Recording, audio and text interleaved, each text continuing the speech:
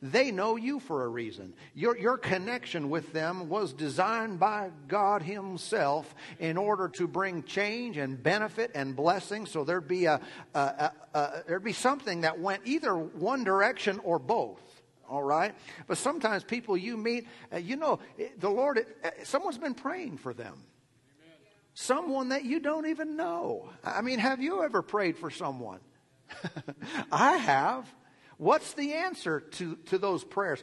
Often it is that the Lord will arrange an appointment with someone else, whether it's a stranger or a known person, but he'll arrange a relationship. So if God will do that for someone else based on your prayer, what might he do based on someone else's prayer? Sometimes we're the connection. Sometimes we're the one. So be spiritually minded. I would want to encourage you. Be mindful of these thoughts. Don't be quick to dismiss everything as coincidental or just by chance. But look inside. If you're a believer, look inside and say, hey, what's going on here? Something's happening here. I've had situations, and I would say most of the time it's not the case. But I've had times at restaurants where the server standing there, I know it's just as we talk, about food and stuff. We talk, I know, man, we're supposed to say something here. There's something that was arranged. This is a God appointment. I didn't see a vision or hear or see an angel that said, hey, sit at this table or sit in this person's section. No, but I knew while speaking. And then most of the time it's not that way. It's just, hey, how's it going? It's just, you're just going about life. But as a believer, be aware. And if the Spirit moves you, prompts you, act. Because he wants to help them. And he'll also send people to you, by the way. And they'll be prompted. They'll be moved to act. And this is how the kingdom of God often works. Hallelujah. Amen. Well, that was extra. That was by the Spirit just for individuals today. I'm glad I came to church, even if that's all I got right there. I'm going to be stirred to help people. They're going to be helping me, and it's going to be a God thing all over the place. Amen. I want to continue today. And so I'm saying that, by the way, while I'm speaking that, you're like, oh yeah. Then you know that you can tell the witness of the Spirit when one person speaks by the Spirit and the same Spirit is within, talking about the Holy Spirit, same Spirit is within another person. He on the inside says, yes, amen, that's right. I don't mean in those words per se, but you have a knowing inside. Man, that's the Spirit of God. He's helping. He's guiding me. He's wanting to do some things in my life. And so if you know that, then giddy up. Get ready. You're about to have some excitement. Life will not be boring as he leads and guides and directs you all through the day. Hallelujah. Thank you, Lord. Well, I want to continue teaching along some lines today that we have been on the last several weeks. If you're new with us this afternoon, we're so glad you're here. And these teachings, they do stand alone and they work all by themselves, but they're best if built upon one upon another. And so you can access these on the website and watch and listen and download and reenact it if you want, and make crayons, picture, whatever you want to do. But they're available to you to help and assist in your spiritual life. I want to begin with reading these 3 scriptures. Okay, we've been sharing these with you, and so to get us up to speed, let me remind you of the subject matter. We're talking about what fixes everything.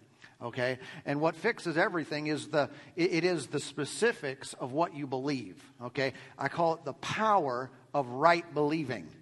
Or the power of what you believe, okay? And 1 John chapter 5 and verse 4 reads this way, whatsoever is born of God overcomes the world. And this is the victory that overcomes the world, our faith, all right? And so I just need to have I need to have faith. Specific, not just general faith, I believe everything, no, specific faith in any given circumstance. That'll put me over in life. How many know if you have faith in salvation and eternal life, Jesus dying for your sins, that'll put you over the hump concerning salvation, eternity, heaven to come.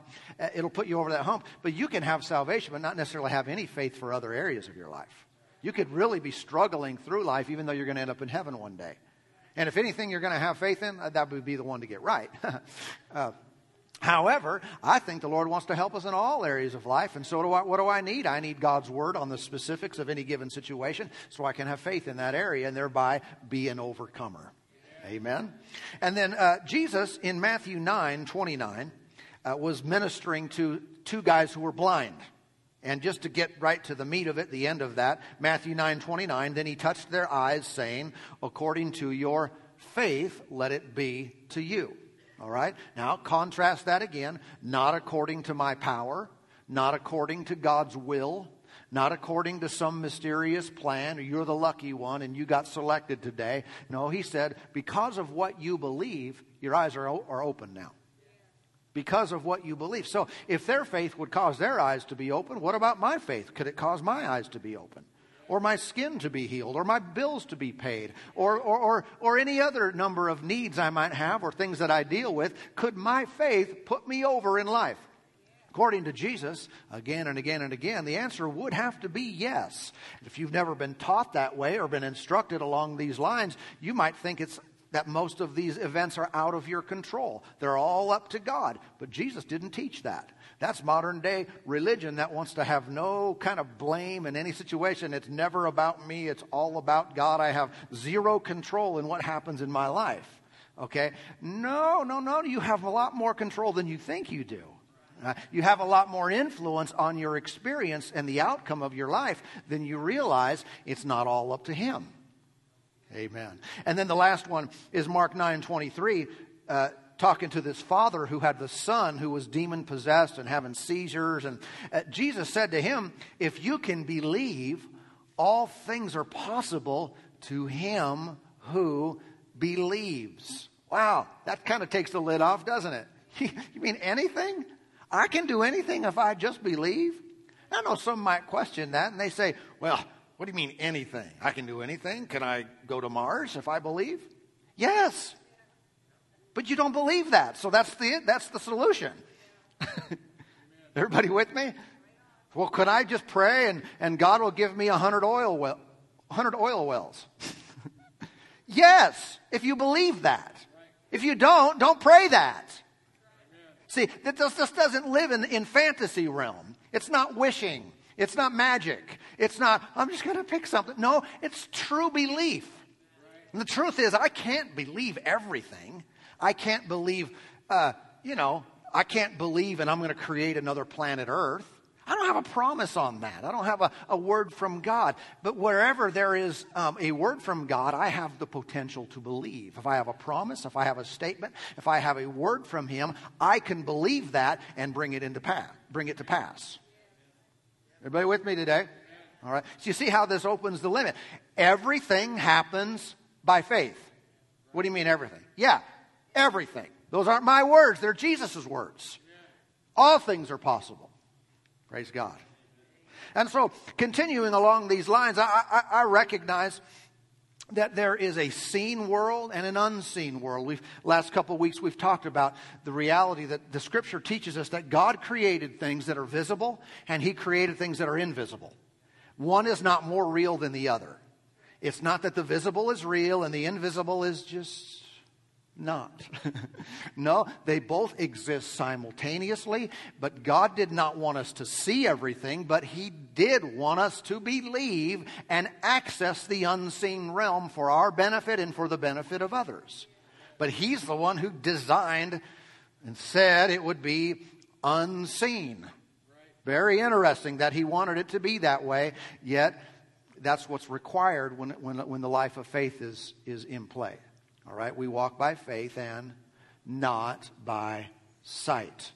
Not by sight. Why? I want to see stuff. God doesn't want you to. At least not initially. He wants you to believe things that you can't see, and your believing in the unseen realm causes them to come into the seen realm. Amen. Praise God. And so I've seen this to be the case.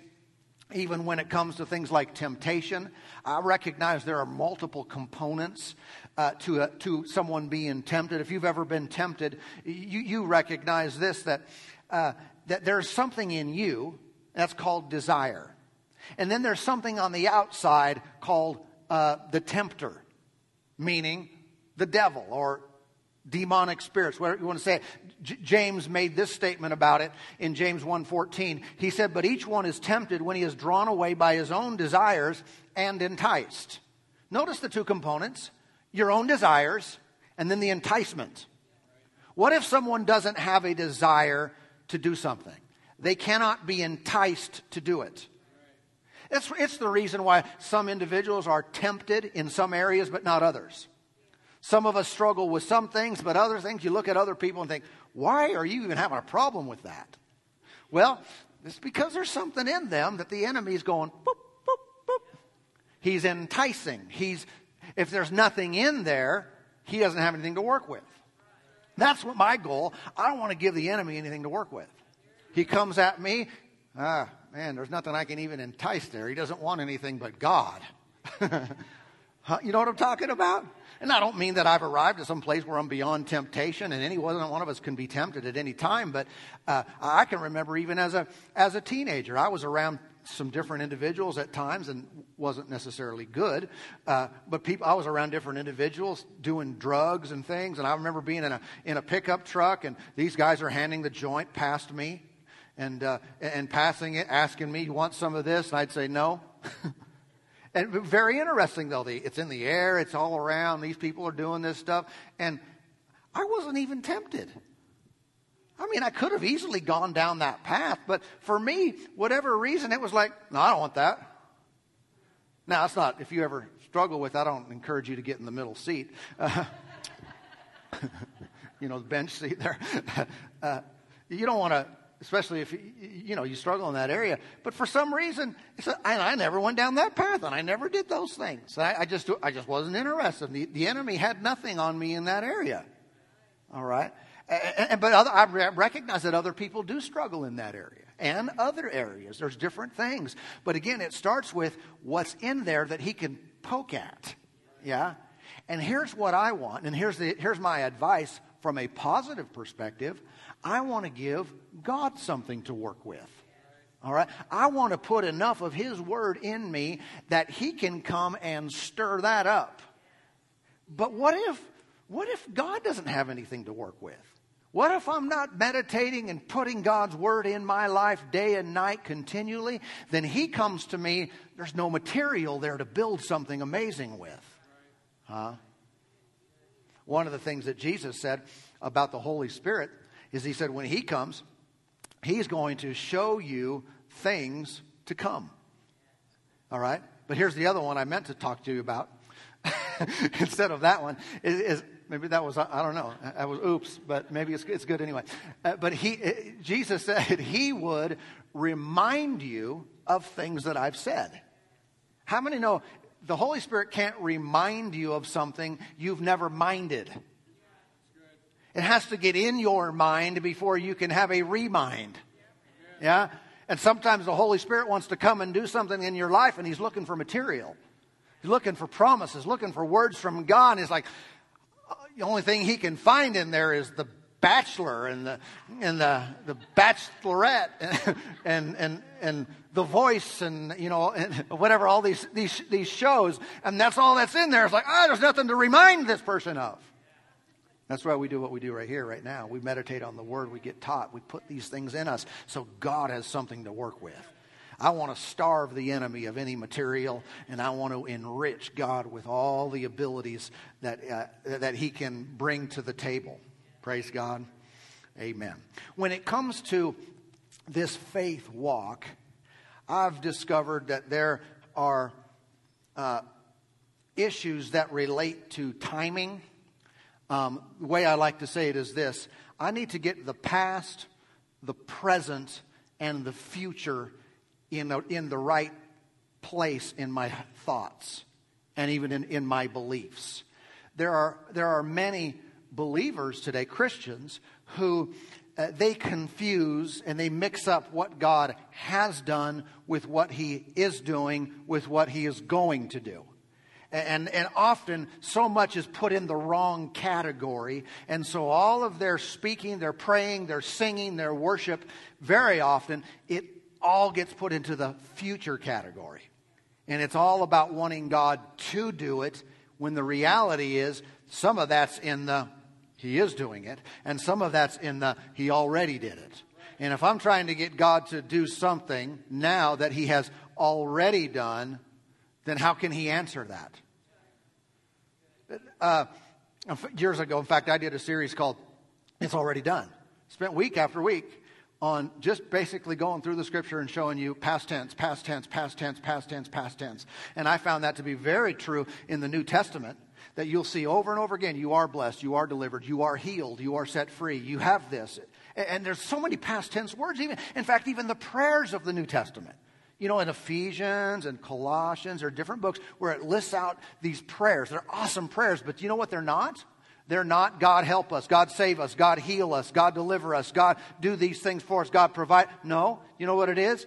Father, help me to see, open my eyes, give me a revelation, give me knowledge of what you've already done. Show me the power that raised Jesus from the dead. It's all pointing to things already accomplished, basically that we would know about it. We'd see it, we'd understand it so we could benefit from it.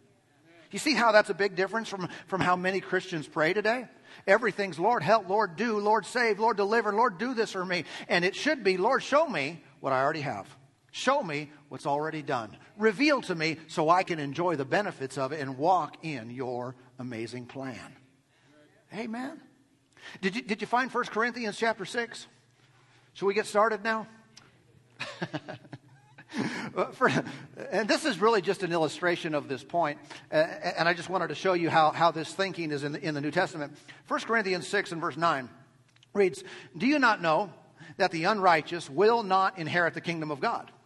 Do not be deceived, neither fornicators, nor idolaters, nor adulterers, nor homosexuals, nor sodomites, nor thieves, nor covetous, nor drunkards, nor revilers, nor extortioners will inherit the kingdom of God." And so he's given a big example here. He said, this is people outside of the kingdom of God. This is how the world lives. This is how they act. This is how they think. This is some of the practices they're involved in. And I want you to know, they don't get saved. In other words, they're not going to heaven. They're not going to inherit the kingdom of God. But I want to also show you what he's not saying here. He's not saying anyone who's ever committed any of these acts, or even if it was yesterday, he's not saying that person is not going to heaven. Like if you ever commit one of these sins, that you're going to hell now as a result of that. That's not what he's describing the unregenerate lifestyle, the things that are normal outside of Christ. But here's what's very interesting, how he goes on to say in verse 11, "And such were some of you." Everybody say were. Were, that's past tense. He said, you guys, this is the way you used to be. But you were washed. Not looking for a washing. But you were sanctified. Not, Lord, sanctify us. Not praying for sanctification. He said, but you were justified. Not, Lord, make me right with you. In the name of the Lord Jesus and by the Spirit of our God. And so I want you to consider this. He gives this list of all these behaviors. And he said, you got, by the way, this used to be you guys. Do you think that in this church, this is the church at Corinth, all right? The church at Corinth was a very carnal church. God was moving. But they were fighting amongst themselves. They had all kinds of issues. And through this book, Paul pointed a bunch of them out. He said, would you guys knock this off? In fact, they were getting drunk during communion. That would be called a drunkard. That was in the list. Do you think that when this letter was read to the church at Corinth, Paul wrote it, and then they would read it to the church, and he said, and he gave this list. Do you think some of them were sitting there tapping their feet going, oh, junk. I did that like this morning. I did that like yesterday. In fact, man, I'm struggling with that. And these people will not inherit the kingdom of God. Am I even saved? Think that was possible? Yes. In fact, if you read the whole letter, like I mentioned a couple examples, you will find that many of these things were happening in the church at that time. And you know what he also said to them? He said, such were some of you. You know, they were that, even though some of them were still doing that. He didn't say you are this. He said you were that. Even though some of them were still practicing those very things, he didn't label them with, you're an adulterer, you're a reviler, you are this particular sin. He said, no, you've been washed. You've been cleansed. You've been justified. You have been sanctified. And if you looked at them, you would have thought, Paul, are you serious? I think they still need a little bit of that. What does this have to do with the life of faith? It goes like this. Am I speaking, thinking, believing about myself in accordance with what I see and feel and maybe a current struggle? Or do I say, independent of what's going on, I am washed? Not arrogantly, but thankfully, boldly. I am cleansed. I am sanctified. I am justified. And someone says, I know, but you lied this morning. But that's not who I am. I'm not saying it's okay. We shouldn't justify these things and say, oh, excuses. No, we take full responsibility for our actions, but we also determine who we're going to identify with. Am I going to identify with my old life, the way I used to be, who I was before Christ, even if I'm still dealing with some of those issues? Or do I identify with Christ and say, this is who I am today? See, the world wants you to identify with what your struggle is. Label you. Bam, you're this, you're that, and go through the list. Especially when it comes to sexual things, they totally want you to bear a label that says, I am a this. No, you are not. If you are in Christ, you are washed, cleansed, sanctified, separated. You're holy and you're righteous before Him. If you have a struggle, that's another thing. Let's deal with it. But we deal with it from a position of victory, declaring what He says, not describing and articulating again and again and again what we feel and what we see. Everybody okay? I tell you, the Lord's helping us to see this, helping us to get a hold of this. And the purpose is so that we will walk by faith and not by sight. We are not to be experts at describing what's wrong. We acknowledge past tense fact, reality in Christ. We are this. People do this all day long with healing. They're always trying to get God to do it. But if you study carefully the Scriptures, you'll find out that He already did it. And the revelation is of what He has done previous to now on our behalf. And again, now watch. The sight-led, faith-led, or sight-led, feeling-led person will say, well, how can I be healed? Because look. Or I got this problem. You're saying I'm already healed. Totally am. Saying you're already forgiven, you're already healed, you're already blessed, you're already prosperous. Those things are present tense realities in the Spirit by God. So what's our part then? To acknowledge it, to believe it so without any physical evidence of it. That brings it into manifestation. That's how spiritual things work. Not putting us in a position of pause, waiting for someday, hopefully, maybe, might be, God will do it and make it happen. No, He made it happen. So we got the past tense, we got the present tense. You know what's present? I should be aware of present tense realities, like His abiding presence in my life. I'm not praying for the Holy Spirit to come. I'm not looking for God to come. No, He said He'd never leave me or forsake me. This is present tense reality. He's already with you. He's always there. We have the promises of God. If you're a Christian, they belong to you. They are your rightful possession as a child of God, as a member of God's eternal kingdom. You have His promises. Hallelujah. I tell you, this is good news. All these things belong to us today. We're accepted in the Beloved. We have authority in Jesus' name. They're there. They're here for our use. I like to think of it like the buffet. Anyone ever been to a buffet? Come on, say it out loud. Thank God for buffets. All right. Someone else might say, deliver me from the buffet. All right. But how many know at the buffet, the main goal at the buffet is to get past the cash register. Yeah? Because on one side of the cash register, you have nothing. On the other side of the cash register, you have everything. Soon as you get past the cash register, the whole place belongs to you. You can go up again and again without guilt and shame. All right, maybe just from overeating, but but other than that, you want to go up to the dessert bar again? You're not looking back to the cash register to see if anyone's looking. I'm going to go here again. Think it's okay? No, you're in. You get it all. Hallelujah. This is the way it is in Christ. All that He has provided, all that He's paid for, He paid for. You got up to the cash register and they said, oh, Jesus already paid for this for you. Go ahead and go on in. Here's a little ticket. Go to your table. Go sit down. And there's a pile of plates right over there. And have at it. You can have whatever you want. That is picturesque of the kingdom of God and what it means to receive Jesus. Once you're in, sins are paid, the promises, the bounty, the abundance of God's blessing and provision, it belongs to everybody. Thank you, Lord. And so we go around, take advantage of it, use it for our whatever we need in life. Amen. But how many know it's important to have the right mindset? In Christ, we're not begging God to do stuff. We're not trying to get Him to accomplish things. We're going and saying, all right, what have you provided? What have you made available to me in life? What promises are a part of this salvation package? And that's why we have, a gazillion promises. A gazillion statements to tell us what exists in the spirit realm. Amen, amen.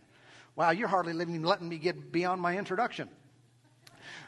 Of course, there is future as well. And make sure we know there's a future. The Lord's coming back. He's got a plan for your future, no doubt. There are things that are foretold. There are promises given that are future oriented. But what I need to watch in my life is I'm not mixing up all the tenses and putting what was into the future category as if it's out of reach and something I can't have. If He said it's done, if He said it's finished, if He said I have it, then I need to agree with that. Amen. Going forward, I believe the Lord will continue to provide and guide and lead us. And there are some things that He said would come to pass. They would happen. And I agree. And I believe these things are going to be the reality in our lives today. Amen. Amen. And so if you would take a minute and look over at the book of Mark chapter 11. I have a bunch more to say, but we'll just cover this one today. Mark chapter 11 is one of the best passages, I think, whenever you're talking about belief and faith and overcoming over in Mark chapter 11. But are we supposed to see, are we supposed to say what we see, or are we supposed to say until we see? And again, many times we just are accustomed to or even tempted to just describe what we see in life. In other words, if something bad happens, we're good at describing the symptoms, describing the condition, the attack, the downfall, the trial, the test, and we can describe it very well. And nowadays, it seems very common whenever someone's going through a challenge or an attack of some kind in their life, they not only say it with their mouth, but they post it on social media, and they keep this thing going. And I sometimes wonder, why are they doing that? I mean, if an individual is seeking help from someone, good. We help each other, and we want to pray for and minister to one another. But sometimes I'm concerned that we're spreading the wrong message. Meaning it's not a gospel message. It's not a good news. It's not a promise. It's not a testimony. It's man, everything's falling apart, and that's all I have to say. I mean, if you were to take away the problem conversation, how many people wouldn't know what to talk about? And they wouldn't even know what to post on their social media. It's like, everything's fine. I don't know what to say. Because we've been so conditioned to walking by sight, walking by feelings. And if it's going wrong, we're good at describing it. We're good at letting that out. And we may think we're being real or honest, and you might be real and honest, but it's not faith.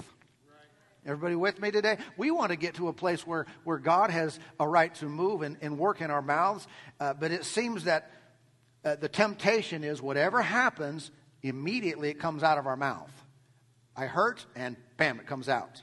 Something goes wrong, something's negative, bam, comes out of my mouth. When we ought to be looking this way, ought to be thinking a different way. And that is, I'm going to choose what I'm going to give voice to. All right? Whatever I give voice to, I empower. I give authority to. I give it a right to exist. If it comes from the enemy, then I'm giving him power over my life by declaring it and speaking it. But if it is of God, and it's of His Spirit, and it's of His Word, I can give voice to that, and I am basically inviting, accepting, embracing God moving and manifesting in my life. And so if I can watch this and put a filter on my mouth, it'll do me a whole lot of good. I mean, one of our biggest problems is right under our nose. Everybody say it out loud. Say me and my big mouth. Yeah. Has your mouth ever gotten you in trouble? I think all of us, our mouths have gotten us in trouble before. But this happens more so than just getting in trouble with a person, but it gets us in trouble with our beliefs. Because our beliefs are very much tied to what we say. And so, did you find Mark chapter 11? Notice with me verse 22. So Jesus answered and said to them, have faith in God. For assuredly I say to you, whoever says to this mountain, be removed and be cast into the sea, and does not doubt in his heart, but believes that those things he says will be done, he will have whatever he says. Now consider a few things from this verse for a moment. First of all, notice that the word saying or say is in there 3 times. And notice that the word believe or believes is in there 1 time. 1 time believe, 3 times say. Could it be that our saying has a huge impact on what we believe? And it is the case, and we all want to have proper and right beliefs. That's what we're discussing. But my point is this, is sometimes we can't believe right because we don't guard our mouth. We continually say the wrong stuff, and therefore our believer in our heart is altered to believe those things. And Jesus put a great emphasis here on believing, watch, not what God says. Not saying that's wrong, of course that's right, to believe what God says. But that's not what his teaching was here. He didn't say, you just need to believe what God said. He said, you need to believe what you say. If you and I will believe our own words, mountains listen to us. Well, so I'm just praying that God will move my mountain. God doesn't move mountains. What verse is that? I don't mean he's not strong enough. I don't mean he's not capable, but he has delegated mountain moving to us. When there are mountains, I'm talking figurative mountain problems, issues, things that are in your way to get from where you are to where you want to be. There's a mountain, there's an obstacle, there's something that needs taken care of. He did not tell us, ask me and I'll move your mountain. He said, listen, you need to talk to your mountain. And if you will believe the words that come out of your own mouth when you say it, it'll listen to you. What if it doesn't move? That means I didn't believe what I was saying. So that goes back to, circles around, back to me identifying right and proper beliefs. What do I believe about that mountain? Some people have been told that mountain is the will of God for you. Well, why would he tell us to move it then? Some people have been told, well, you just need to, describe your mountain. Get it all out. It's a big mountain. It's a dark mountain. It's a problem mountain. It's a painful mountain. My mountain, man, it's way worse than your mountain. And someone else describes their mountain, and you say, oh yeah, that's bad, but let me tell you what happened to me. Let me tell you about my mountain. And people will want to one-up each other on how negative they can be. And listen, I got x-rays of my mountain. Let me show you my mountain. And they've got x-ray, and they've got reports, and all kinds, and they're experts at describing their mountain. And Jesus didn't say describe your mountain. He didn't say pray about your mountain. He said what? Speak to your mountain. Yeah. And when we would believe what? The things that we say would come to pass, then we'd have whatever we say. And can you see that that what we say, being true, being on purpose, being accurate, is very, very important.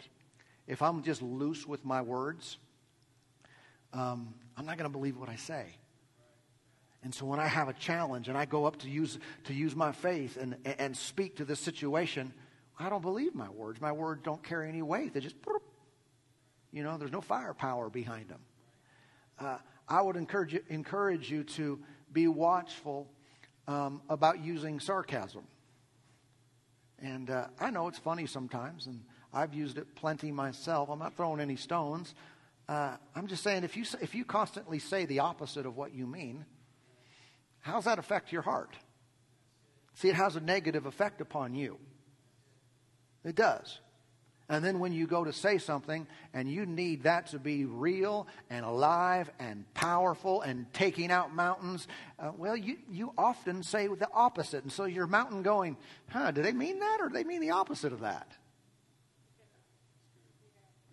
Amen.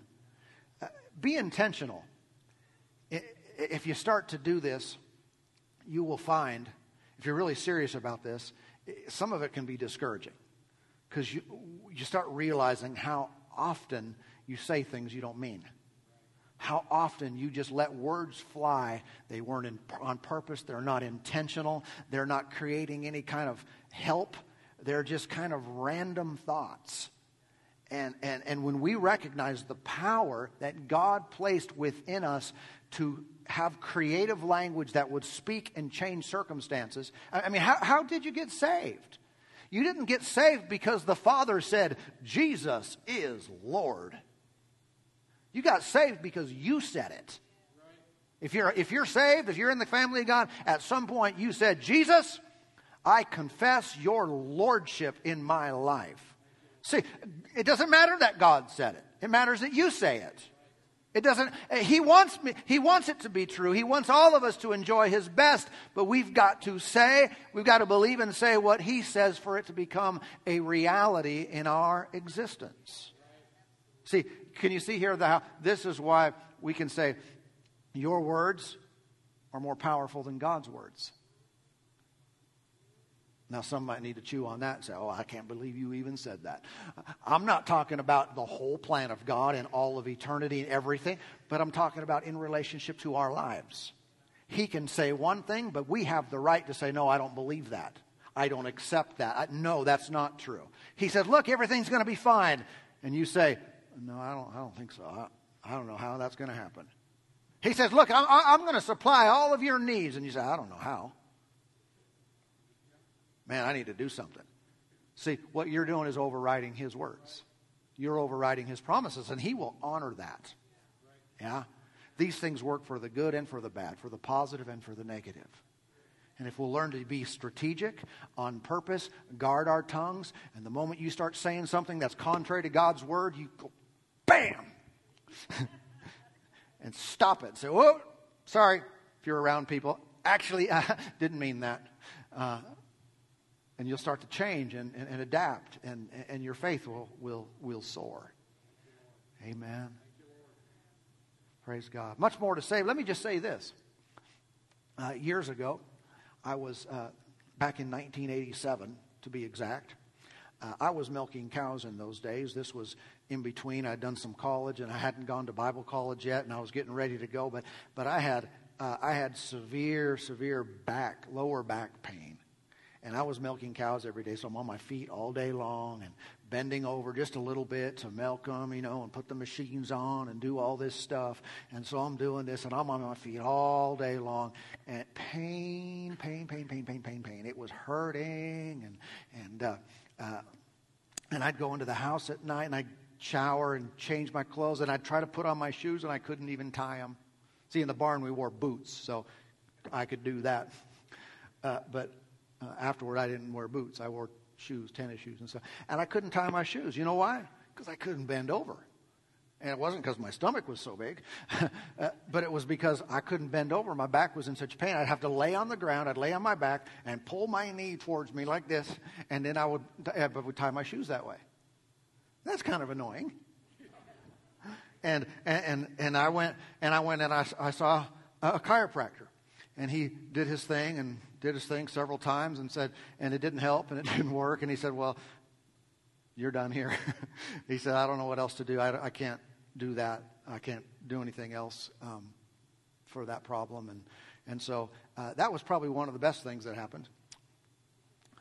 Because once you realize that man doesn't have an answer for you, sometimes, not everyone does this, but sometimes you'll say, okay, Lord, it's all you now. There's no plan B. There's no backup. There's no, if this doesn't work, then I'm going to do this other deal. It was, okay, here we go. Let's believe God. And so I did. And I got in faith, and I believed God, and it wasn't instant by any means. But here's what I did. I started using my words 3-to-1 over believe. And because my believing was being altered by my words, and I'd be milking the cows, and I'd be saying, thank you, Lord, by your stripes I am healed. Ouch. By your stripes, ouch, I am healed. And your life is in me. Your power is in me. My back is whole. I call it strong. I say that I am healed in Jesus' name. And I'm not saying that to everybody else. I'm saying that to myself before the Lord. All right? I'm identifying, I'm acknowledging His promise as being superior to my condition. To what I see and feel, I'm saying, that subject, man, this has got to go. I declare it healed. And I would say it hundreds and hundreds, maybe thousands of times. All right? I'm not trying to move God or convince Him to do anything. He already did it in Jesus. When He was raised from the dead, it was done. It was settled. That's why the Scripture, past tense, says, by His stripes we were healed. 1 Peter 2:24. Okay? And so I would just say that verse. Anything wrong with saying the Word of God? No, but there's a whole lot right about it.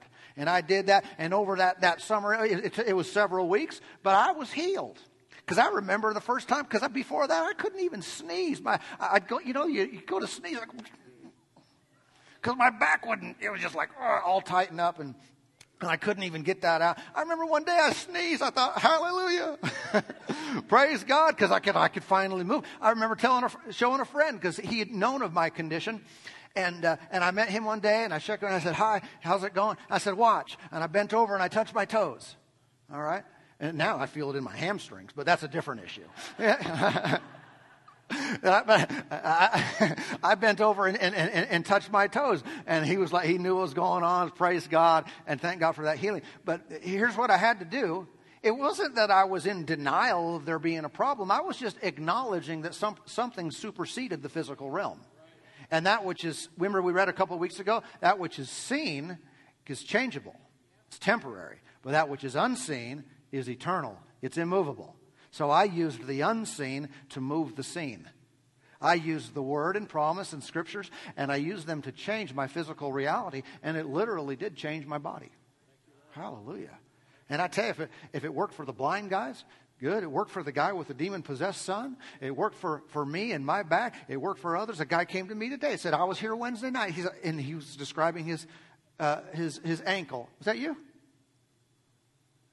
Yeah. Your foot. No. But another time, though, I was thinking, he was in the earlier service, and there he is again. But he got, on Wednesday night, got healed and had it for 30-some months or something. 38 months. And see, what we're doing is we're taking the unseen and changing the seen. How are we doing that? We're saying what God says, not what we see and feel. And we're using the power of the tongue. We're using it to alter our own beliefs and then to express and move mountains.